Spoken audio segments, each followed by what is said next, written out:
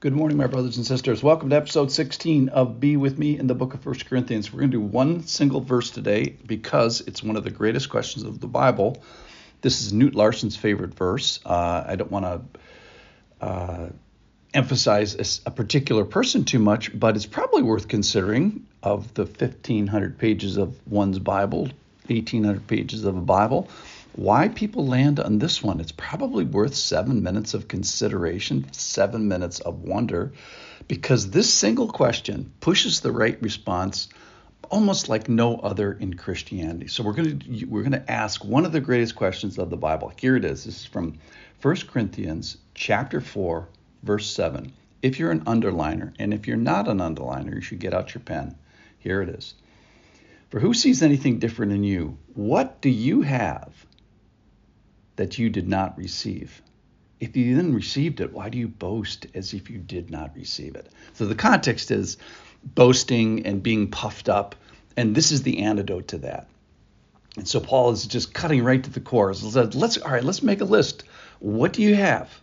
Let's make an assessment of that, and then let's source it back to where it came from. So this is, you could summarize this whole verse and this concept as to count your blessing, or count the arrows in your quiver, count your resources, assess your blessing. So the first thing is to think through what you have, and then the second thing is let's each one of them kind of go back to its source. So where did these things come from? So one of the things is just to know what you have. So, for example, they launched the Webb telescope in 2022, and after it cooled down, they started to take some pictures of new parts of the universe. So go to the internet, you'll see that the universe has gotten bigger. Well, not exactly. It's just that we became more aware of the stuff that we have, the blessings we have, the uniqueness we have, the giftedness of this universe. So the response is, how great I am? Oh no. The response, the best response is humility, awe, gratefulness. So yesterday we talked about the puff up marshmallow man, and that's exactly where we're not going. We're heading towards humility and awe and gratefulness, and maybe even the right treatment then of your gifts, of how you can eagerly use them in the right way. So 1 Corinthians already has talked about this, and it's going to talk about it in the future. It talks about the grace given you in Christ Jesus, and it is because of him that you're in Christ Jesus. And so let no one boast. And then Paul also says, I planted, Apollos water, but God gave the growth. So he's pushing the target of our attention and our focus and our gratefulness towards the Lord.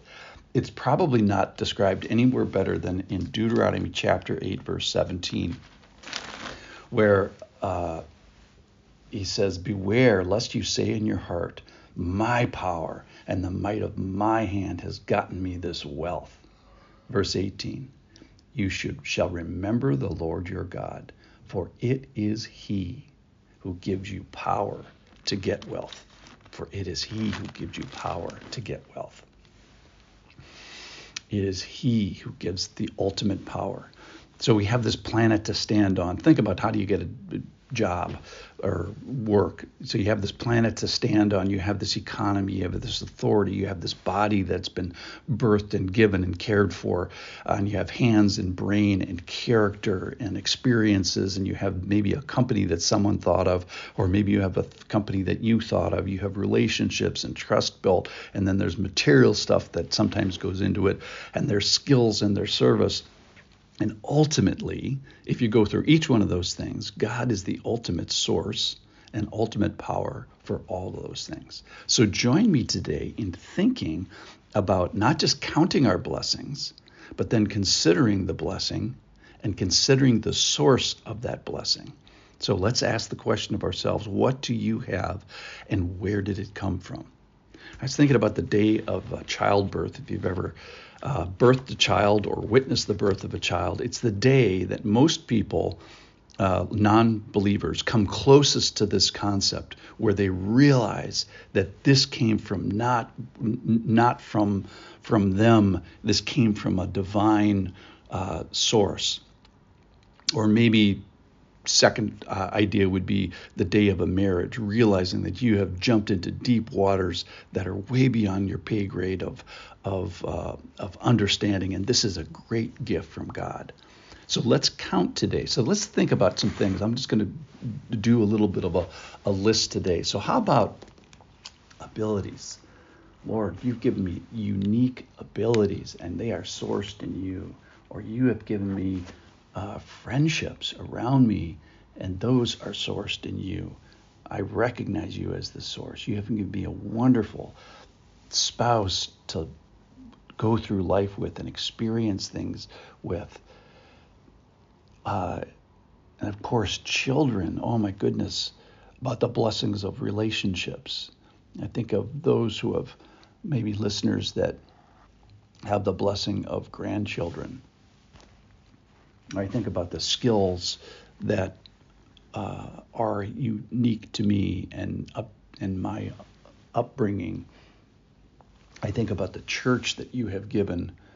I think about the adoption into the family of God that you have given me. I think about opportunities. What opportunities do you have that others don't have?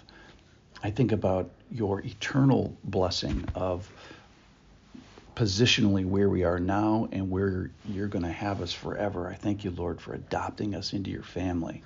I think about the character that you have given.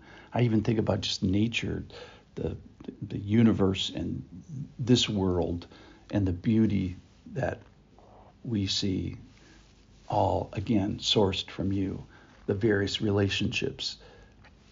I think about giving us yourself and your Holy Spirit, and that the Holy Spirit dwells within.